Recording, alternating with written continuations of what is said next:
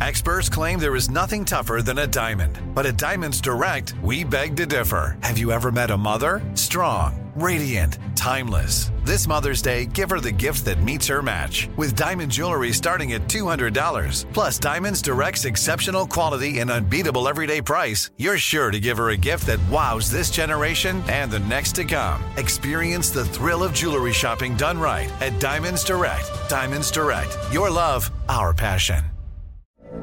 From BBC Radio 4, Britain's biggest paranormal podcast is going on a road trip. I thought in that moment, oh my God, we've summoned something from this board. This is Uncanny USA. He says, somebody's in the house, and I screamed. Listen to Uncanny USA wherever you get your BBC podcasts, if you dare.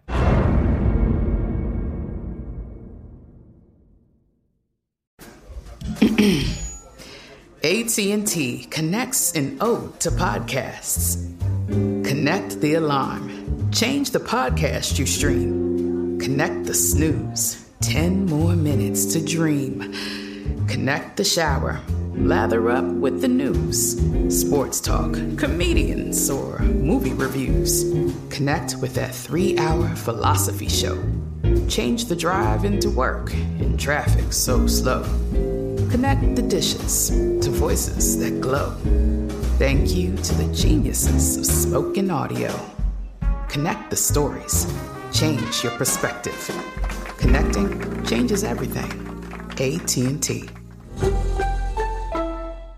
Live Nation presents Concert Week. From now through May 14th, get $25 tickets to over 5,000 summer shows. That's up to 75% off a summer full of your favorite artists, like 21 Savage, Alanis Morissette, Cage the Elephant, Celeste Barber, Dierks Bentley, Janet Jackson, Meghan Trainor, Peso Pluma, Sean Paul, Sum 41, and many more. For way less. Grab your tickets now through May 14th to see all of the artists you love all summer long. For just $25 each. Visit livenation.com/Concert Week to buy now. That's livenation.com/Concert Week to buy now. From UFOs to psychic powers and government conspiracies, history is riddled with unexplained events. You can turn back now or learn the stuff they don't want you to know. A production of iHeartRadio.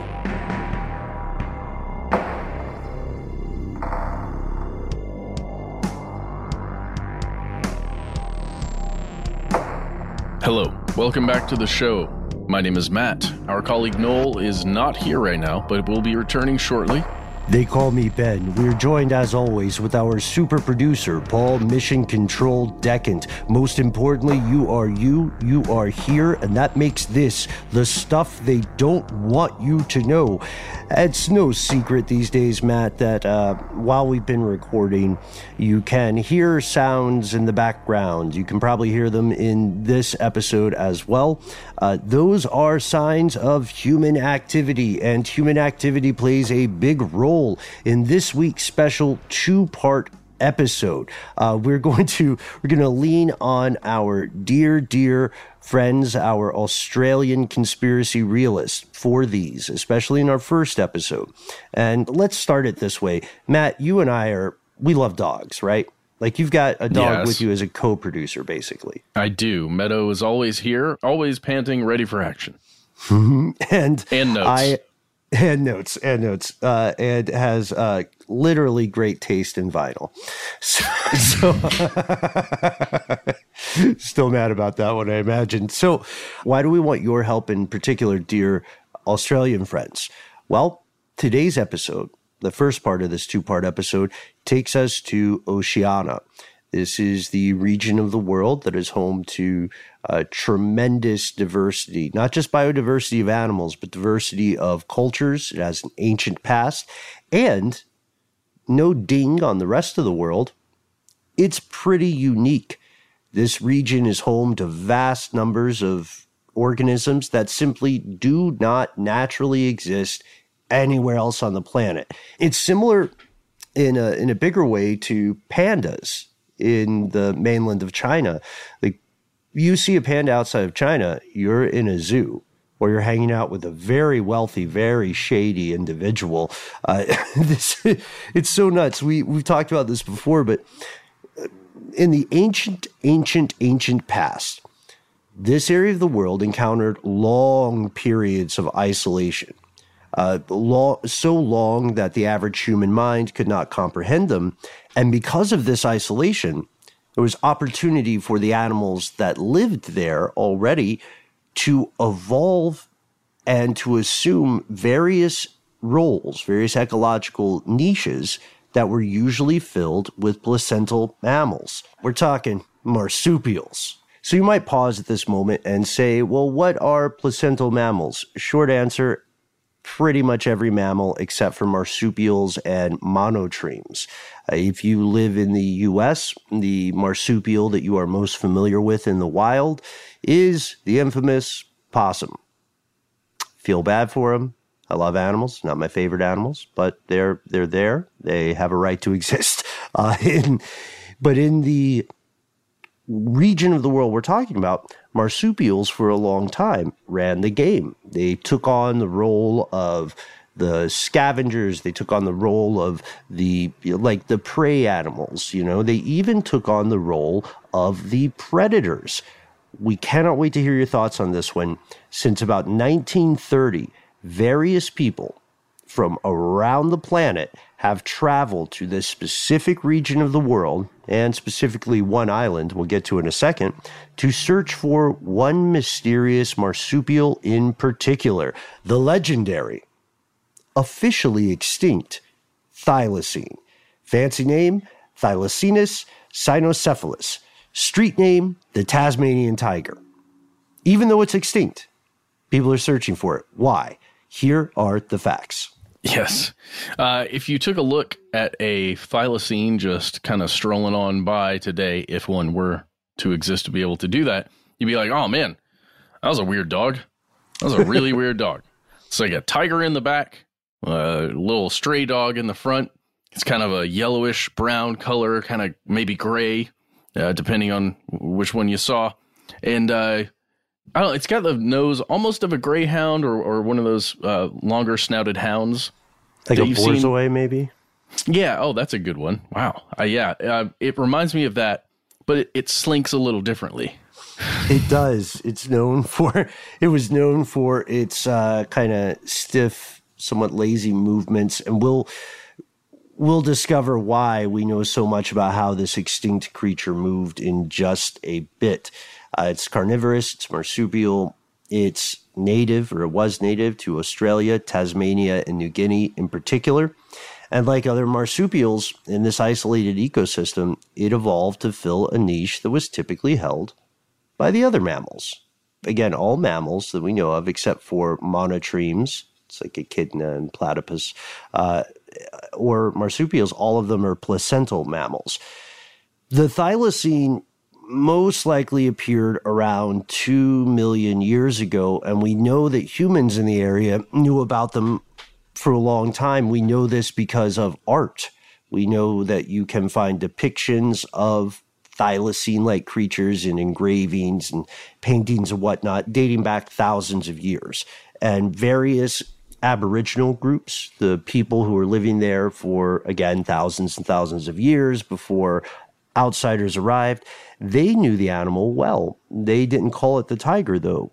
Depending on the community, they would call it the Corina, the Canuna, the Cananer, the Lagunta, and so on, depending on the people you were talking to at the time. So where did we get the name Tasmanian tiger? Oh, yes. Well, I mean, some Europeans showed up.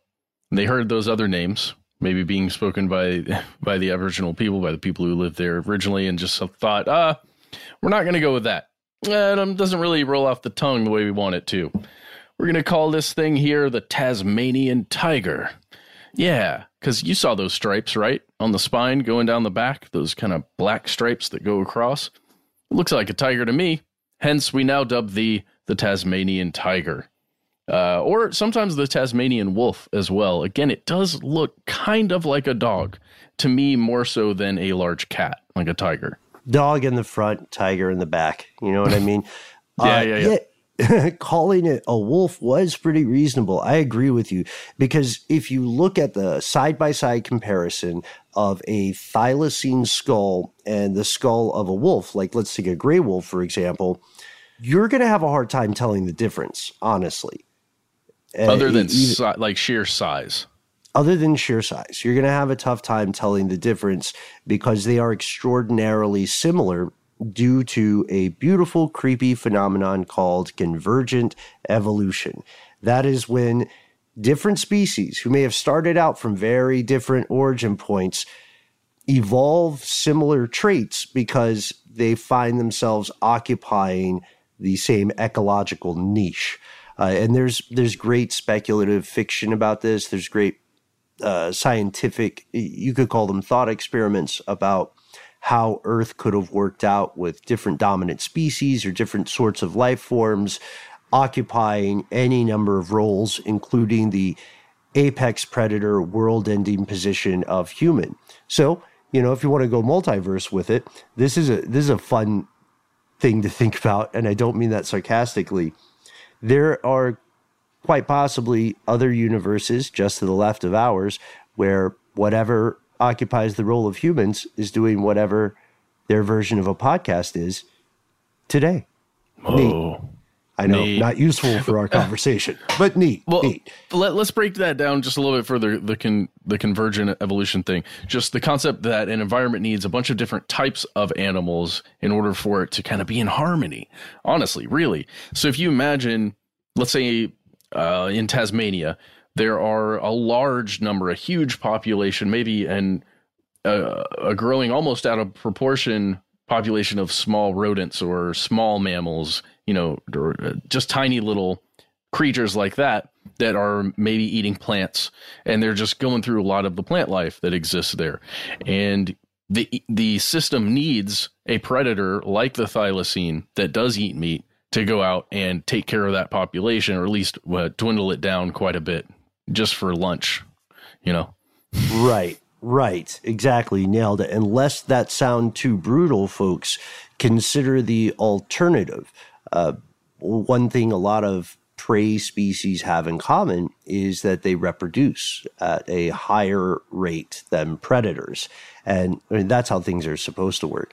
And when they do that, if their population is not culled by predation at some threshold, it will be culled by something, whether that is mass starvation after resources are exhausted, or whether that is the propagation of a new disease. You know, so yep. Yeah, so something's going to give one way or another. The thylacine were, for all intents and purposes, a canine of this area, and they were descended from much larger creatures, which are super cool.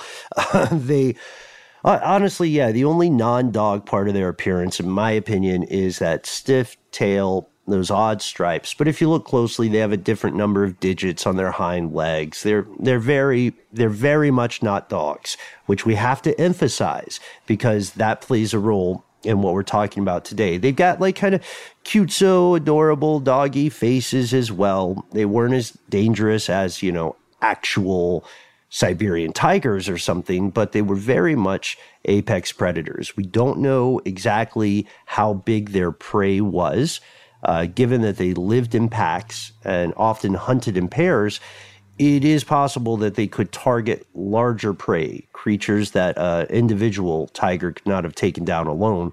We do know they probably ate a lot of birds, which I feel like our pal Noel would consider a selling point.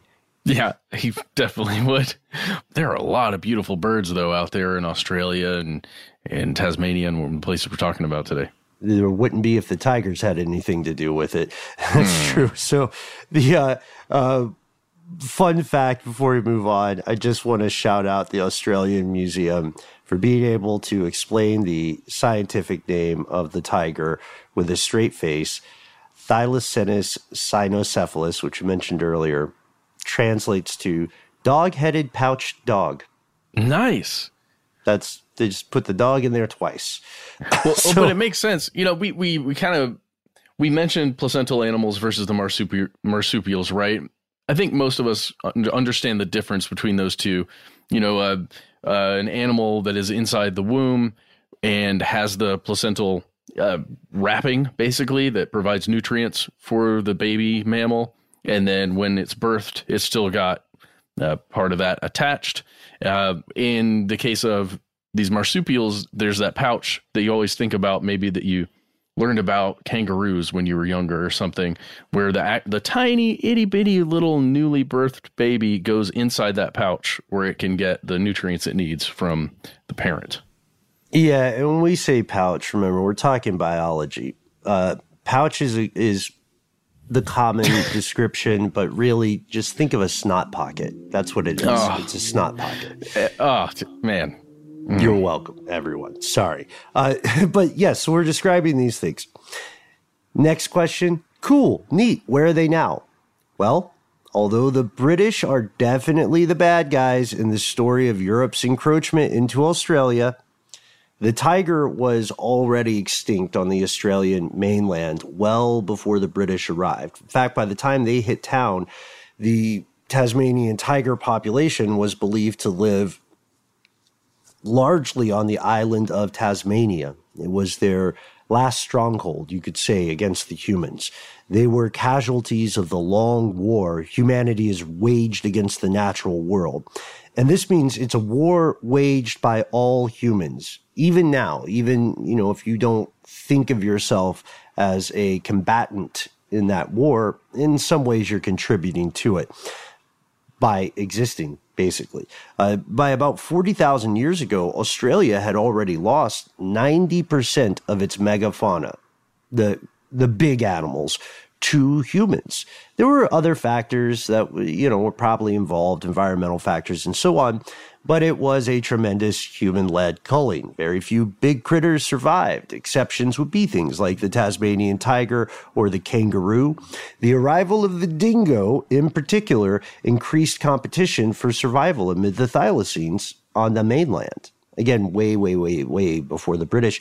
And that makes sense because the dingo occupies a similar ecological role. They become competitors.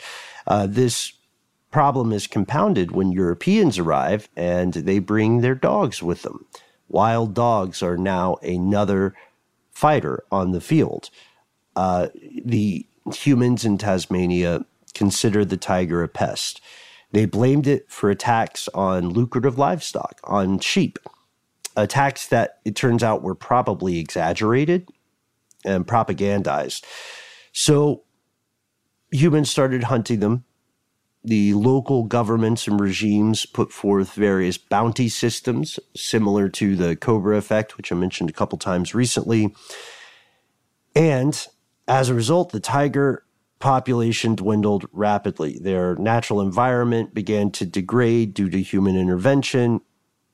The ecological stress was driving them away from their normally nocturnal hunting patterns.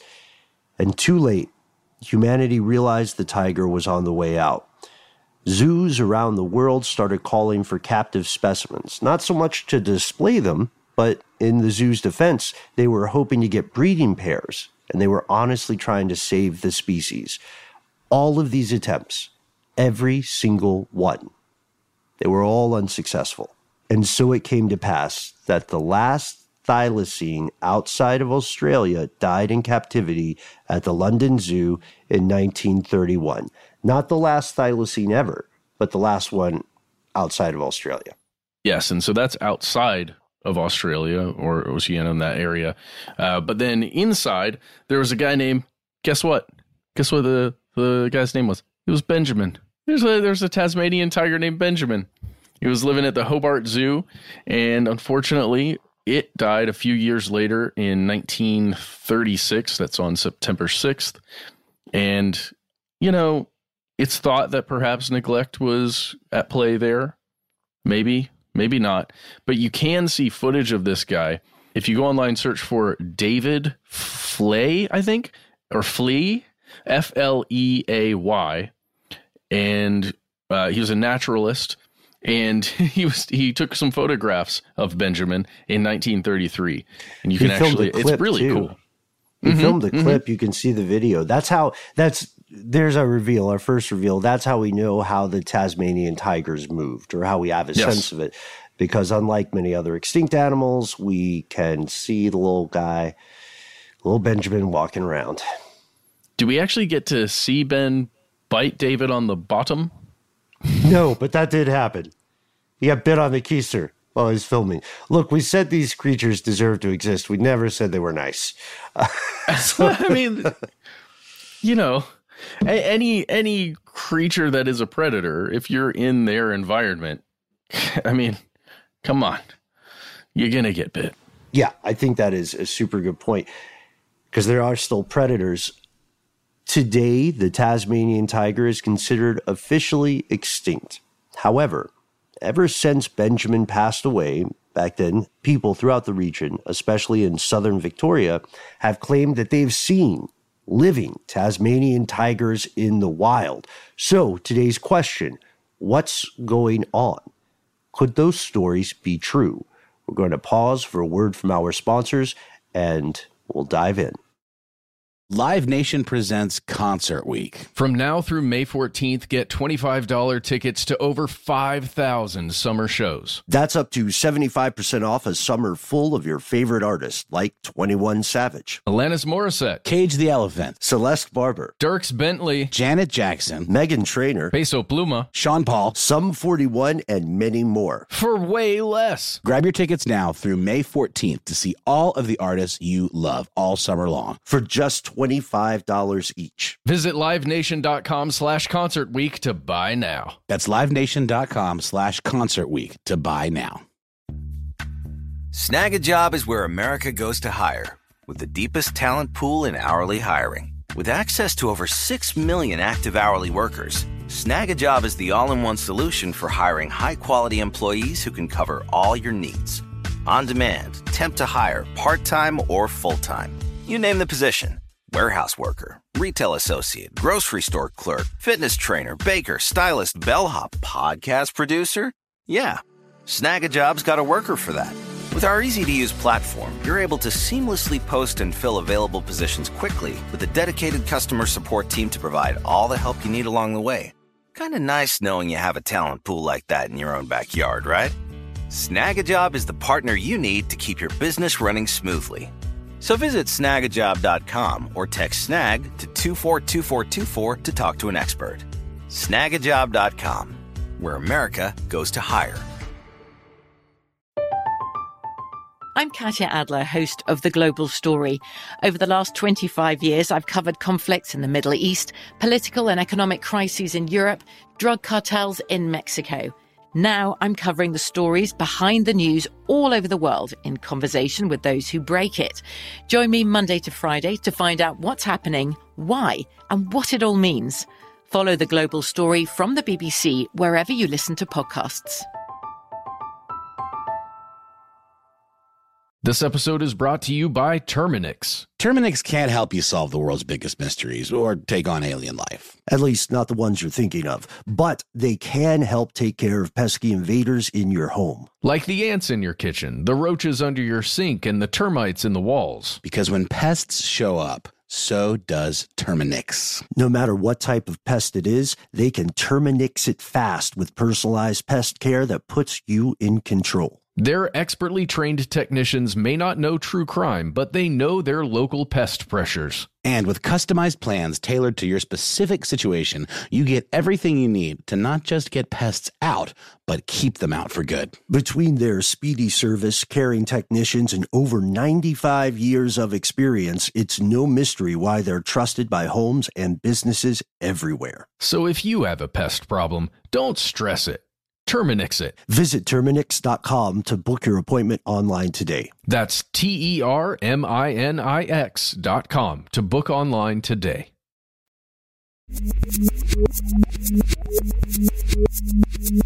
Here's where it gets crazy.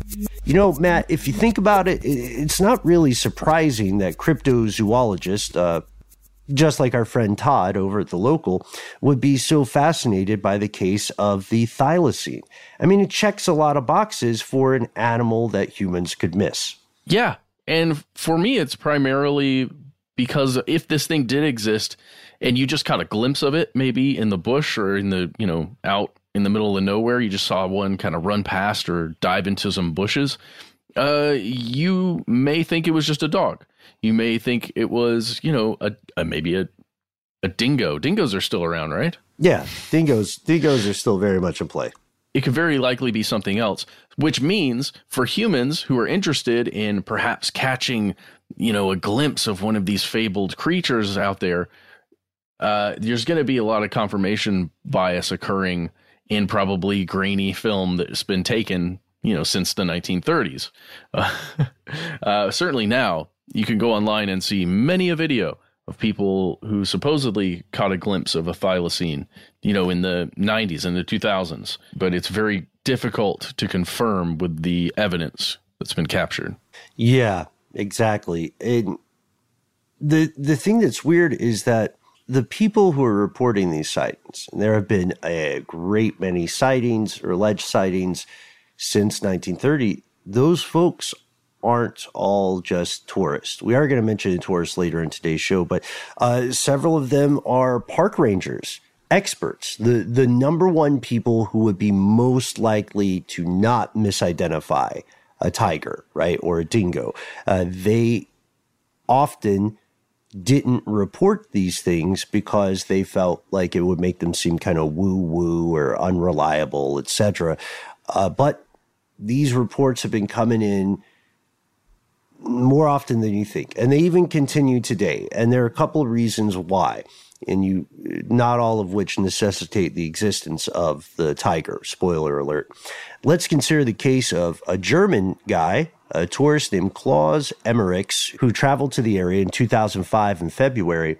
He said he had digital photographs of a thylacine he saw near the Lake St. Clair National Park.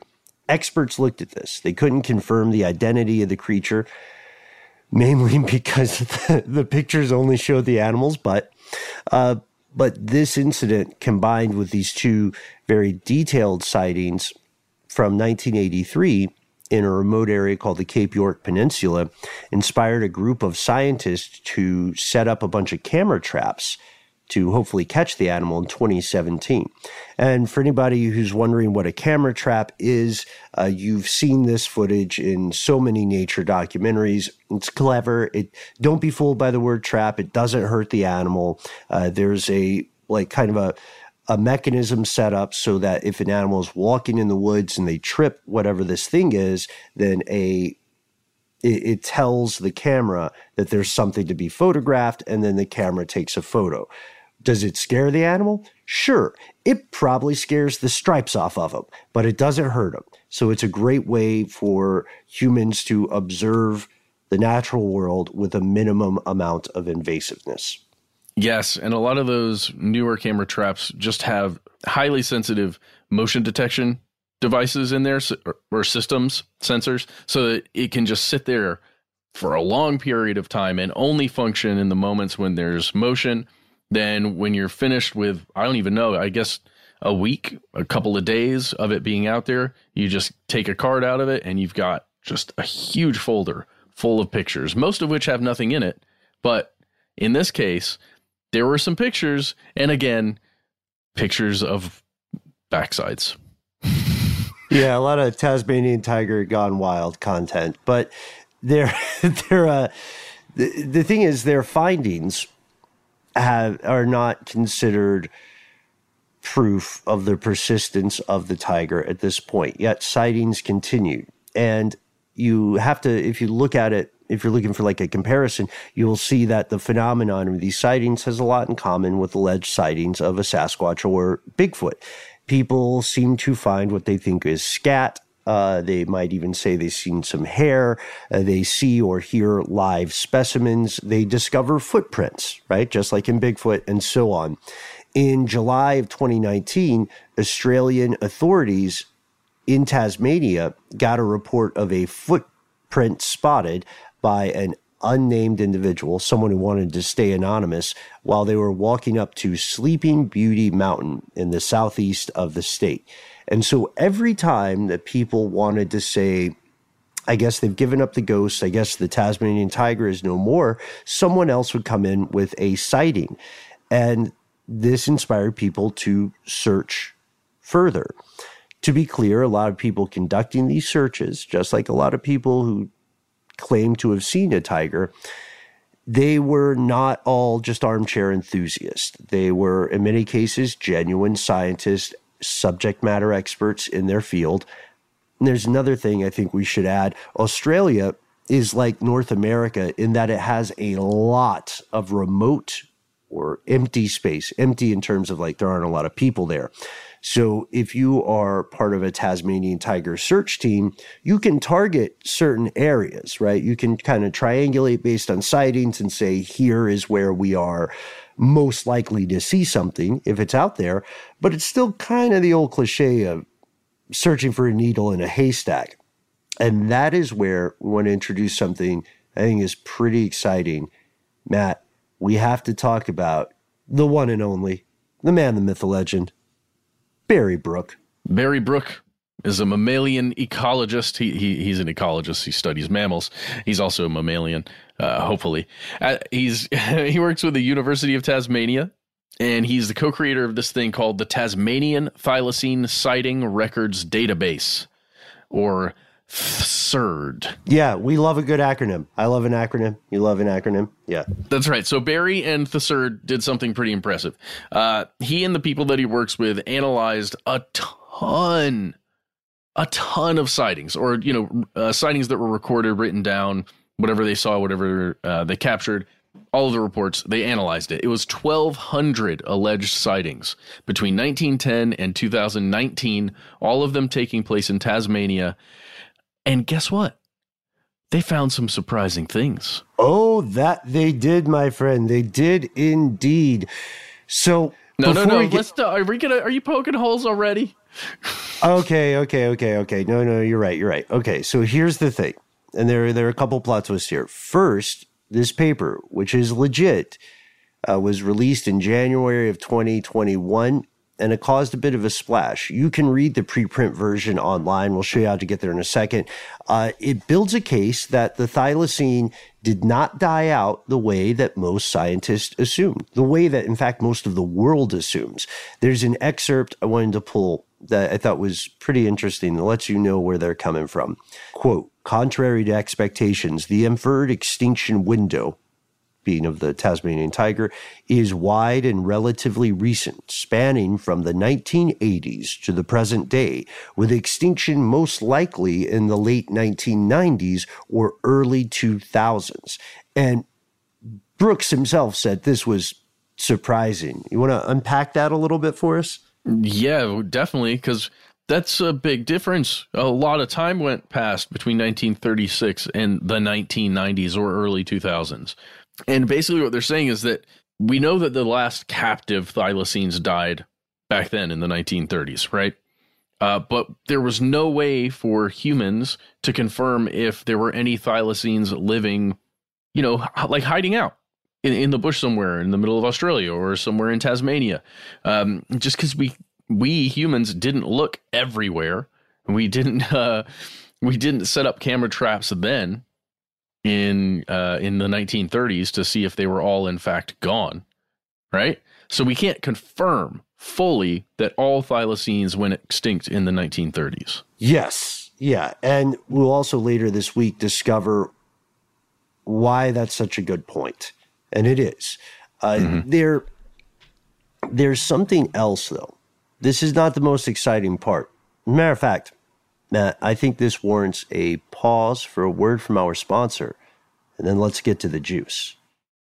Live Nation presents Concert Week. From now through May 14th, get $25 tickets to over 5,000 summer shows. That's up to 75% off a summer full of your favorite artists, like 21 Savage, Alanis Morissette, Cage the Elephant, Celeste Barber, Dierks Bentley, Janet Jackson, Meghan Trainor, Peso Pluma, Sean Paul, Sum 41, and many more. For way less. Grab your tickets now through May 14th to see all of the artists you love all summer long. For just $25 each. Visit livenation.com/concert week to buy now. That's livenation.com/concert week to buy now. Snag a Job is where America goes to hire, with the deepest talent pool in hourly hiring. With access to over 6 million active hourly workers, Snag a Job is the all-in-one solution for hiring high-quality employees who can cover all your needs. On demand, temp to hire, part-time or full-time. You name the position. Warehouse worker, retail associate, grocery store clerk, fitness trainer, baker, stylist, bellhop, podcast producer? Yeah, Snag a Job's got a worker for that. With our easy-to-use platform, you're able to seamlessly post and fill available positions quickly with a dedicated customer support team to provide all the help you need along the way. Kind of nice knowing you have a talent pool like that in your own backyard, right? Snag a Job is the partner you need to keep your business running smoothly. So visit snagajob.com or text snag to 242424 to talk to an expert. Snagajob.com, where America goes to hire. From BBC Radio 4, Britain's biggest paranormal podcast is going on a road trip. I thought in that moment, oh my God, we've summoned something from this board. This is Uncanny USA. He says, somebody's in the house, and I screamed. Listen to Uncanny USA wherever you get your BBC podcasts, if you dare.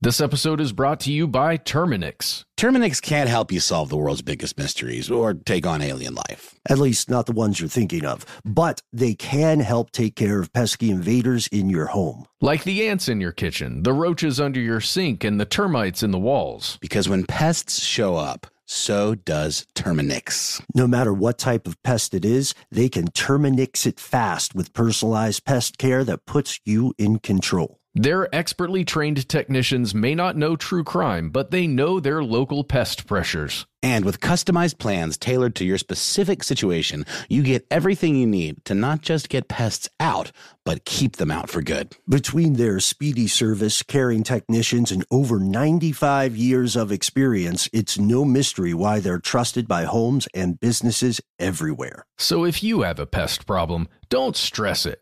Terminix it. Visit Terminix.com to book your appointment online today. That's TERMINIX.com to book online today.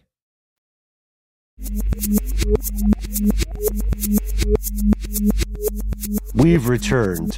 This is, to me, the most exciting part of the paper.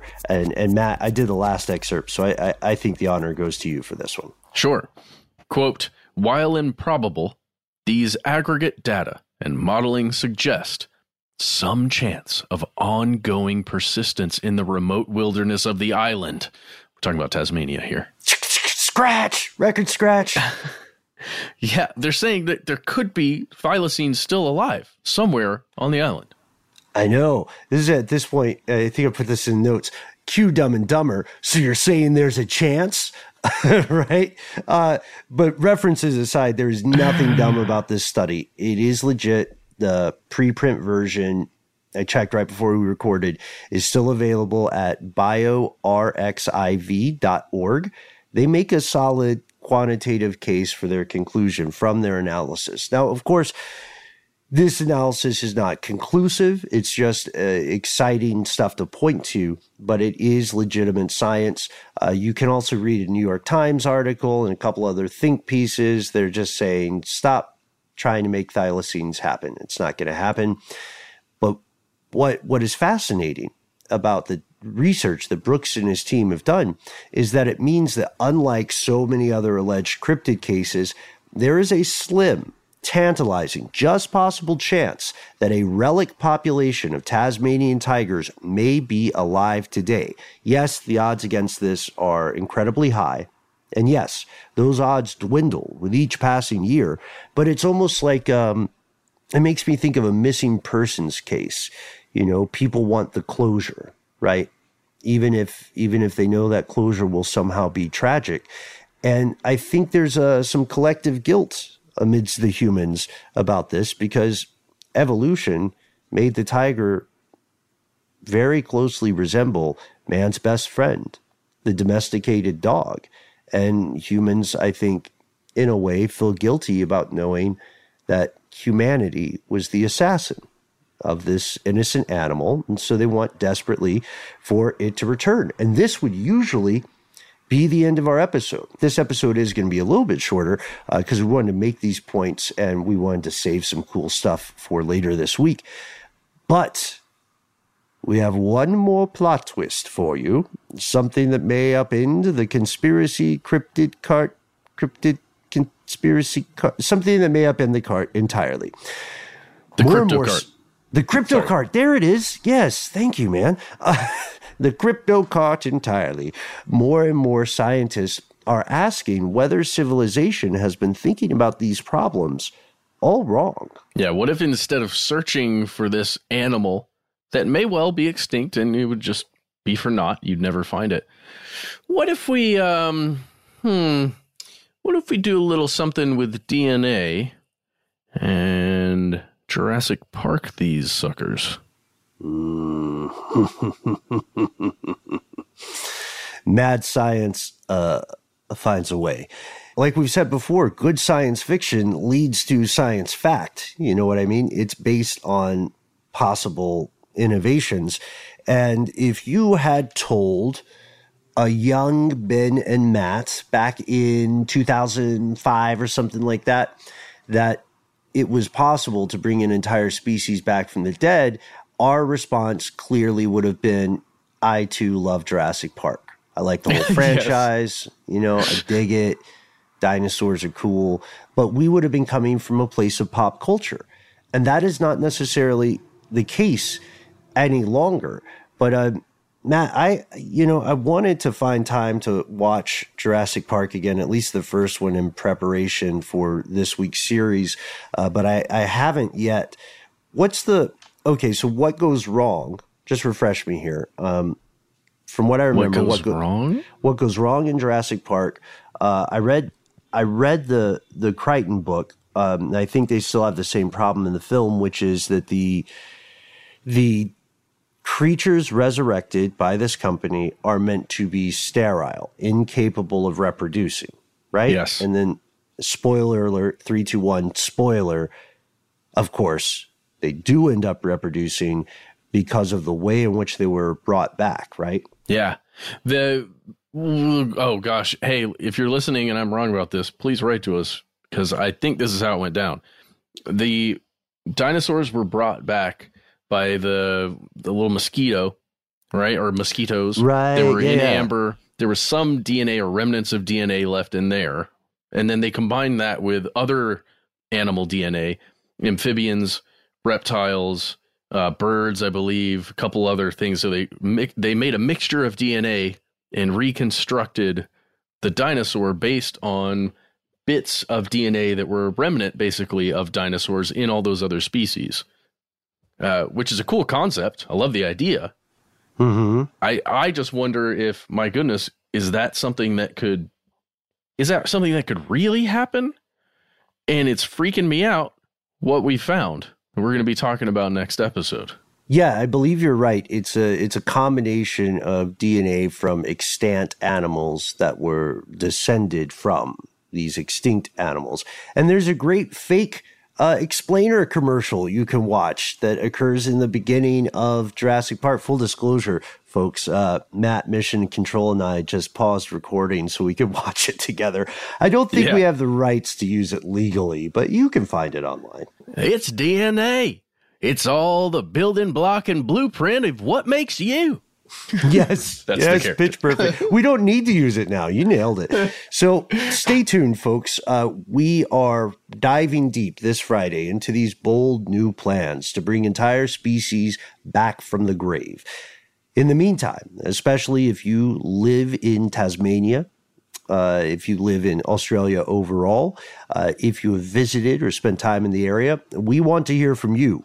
What's your take? What do you reckon? Do you think there's any sand to claims of living Tasmanian tigers? Have you yourself seen one? Or do you think you have? Do you know someone who has? Or do you think it's just the collective social guilt of humans very clearly killing something that looked very much like man's best friend? Actually, I texted I know I got to wrap it. I texted you, Matt, earlier today on our group chat just to give a heads up that as dog lovers, this one would be a downer for us. I didn't feel great seeing that footage, not even counting that the poor guy's name was Benjamin. Didn't feel super gassed about that one. So is it maybe just collective guilt that makes humans want to say, we can bring this back? Let us know. We want to be easy to find online. Facebook, here's where it gets crazy. YouTube, conspiracy stuff. Instagram, conspiracy stuff show. Share your thoughts with our fellow listeners. And if you're feeling froggy in the book front, why not take a leap? Go to stuffyoushouldreadbooks.com and pre-order our book, which came out. We're going to get fired if you don't pre-order it. We may have be physically punished as well. So we are in distress, tied to the train tracks. That's right. Pre-order the book. God, please. No, really though, it's a fantastic way to support the show. If you have the time to read and are interested and you've got the money to support our show, we really do appreciate it. If you make that choice, it makes a great gift, by the way. It doesn't have to be anything special. It could just be a Tuesday. Like Noel said, give it to your friends or your enemies. That's right. Or both. And hey, if you don't use social media and you're not into reading at this very moment, but you like to talk, why not instead give us a call? Our number is 1-833-STDWYTK. When you do call, please give yourself a cool nickname. Let us know if we can use your voice and message on the air, and then you've got 3 minutes in total to say whatever you want to say. We listen to everyone that comes in, though we are delayed sometimes, so it may take a week or two to hear it, but you might get a call back. Beware. Buyer beware. Caller beware. Sure. If for whatever reason you don't want to call, why not instead consider sending us an email? Those are fun. Those are easy. Hey, why don't you send one? We are conspiracy@iheartradio.com.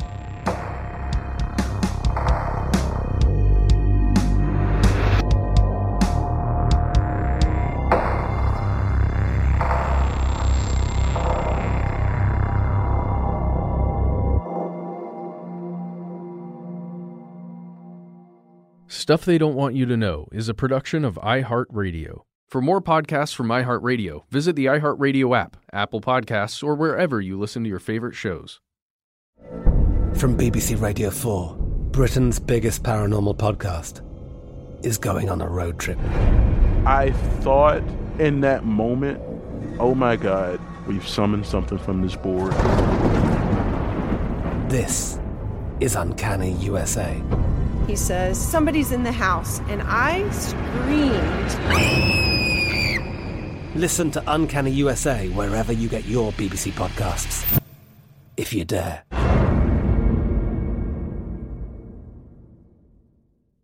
Attention, true crime enthusiast. Searching for a way to unwind after diving deep into the mysteries that keep you up at night? Look no further. Introducing Lazarus Naturals, your trusted companion for CBD relief. With a commitment to transparency, Lazarus Naturals oversees every step from farm to doorstep, ensuring purity and quality you can trust. Visit LazarusNaturals.com today and discover how CBD can help you decompress and recharge for your next investigation. That's LazarusNaturals.com. Lazarus Naturals, your partner in unraveling the mysteries of true crime. Not available in Idaho, Iowa, or South Dakota. Dealing with pests can be a pain, but relax. Terminix can help. Because when pests show up, so does Terminix. With over 95 years of experience, they have what it takes to take on any pest problem fast. If your home or business has pests, don't stress it. Terminix it. Visit Terminix.com to book your appointment online today. That's TERMINIX.com.